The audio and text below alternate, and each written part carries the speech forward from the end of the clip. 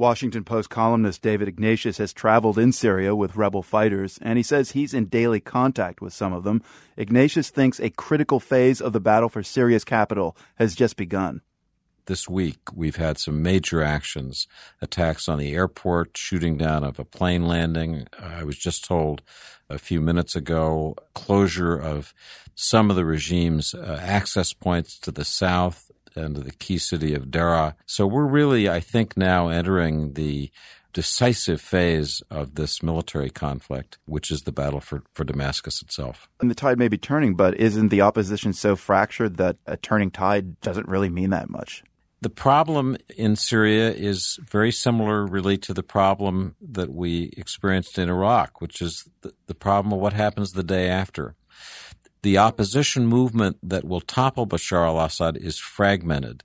It has many different strands. Those different parts of the opposition are funded by different rival Arab countries. The United States has some contact with some of the groups, but has been unable to form a unified, coherent command structure that could have made for a smoother transition. I mean, Secretary Kerry a few weeks ago made a promise to bring more support to the rebels, but given the divisions, does Washington know where to actually deliver that aid?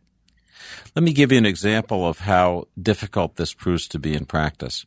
The United States responded to a request from the commander of the Free Syrian Army, Brigadier General Salim Idris, by setting up a training program in Jordan. And the idea is to train elite members of the Free Syrian Army who could then go out and train others to create a kind of something like our Special Operations Forces, some highly trained, very skilled fighters who would have better equipment and who could form a kind of nucleus. The problem, it turned out, was that fighters either didn't want to leave the fight in Syria or couldn't make their way to the training area in Jordan. So the impact of this program, which sounds great on paper, has been very limited in practice. So are you saying the Obama administration's commitment to the Syrian opposition is basically just symbolic up to this point? It's a series of ideas that make sense on paper, but that in practice, according to the Syrian contacts I talk to almost every day, in practice hasn't had much effect on the ground yet. Let me ask you one more thing about leadership for the opposition. They've just elected a new interim prime minister, a man named Hassan Hito. Is he a known quantity by many people in Washington?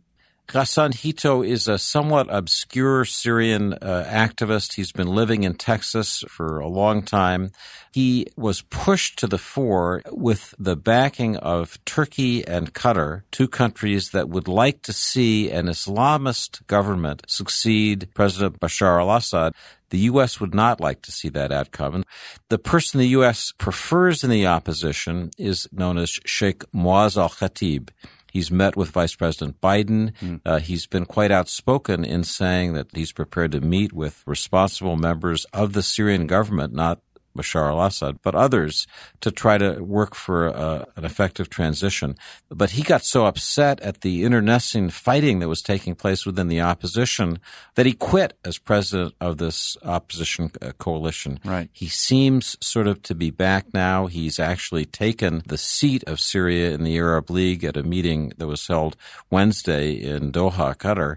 But this back and forth, the confusion about who's leading the rebel movement illustrates just how complicated, how tangled these politics are. And it's for a reason that people who know the Middle East will be very familiar with.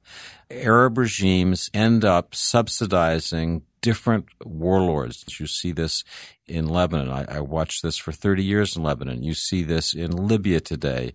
The wealthy countries, Saudi Arabia, Qatar in particular, tend to fight their battles using proxies in these countries. That's happened in Syria. And it's one reason why the future for Syria is going to be so hard to predict, because you've got all these different warlords, let's be frank, who have big bags of money and lots of supporters thanks to their outside sponsors who are going to be pushing for effective control on the ground if the regime falls.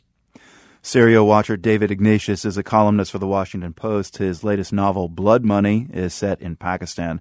David, always good to speak. Thank you. Thank you very much.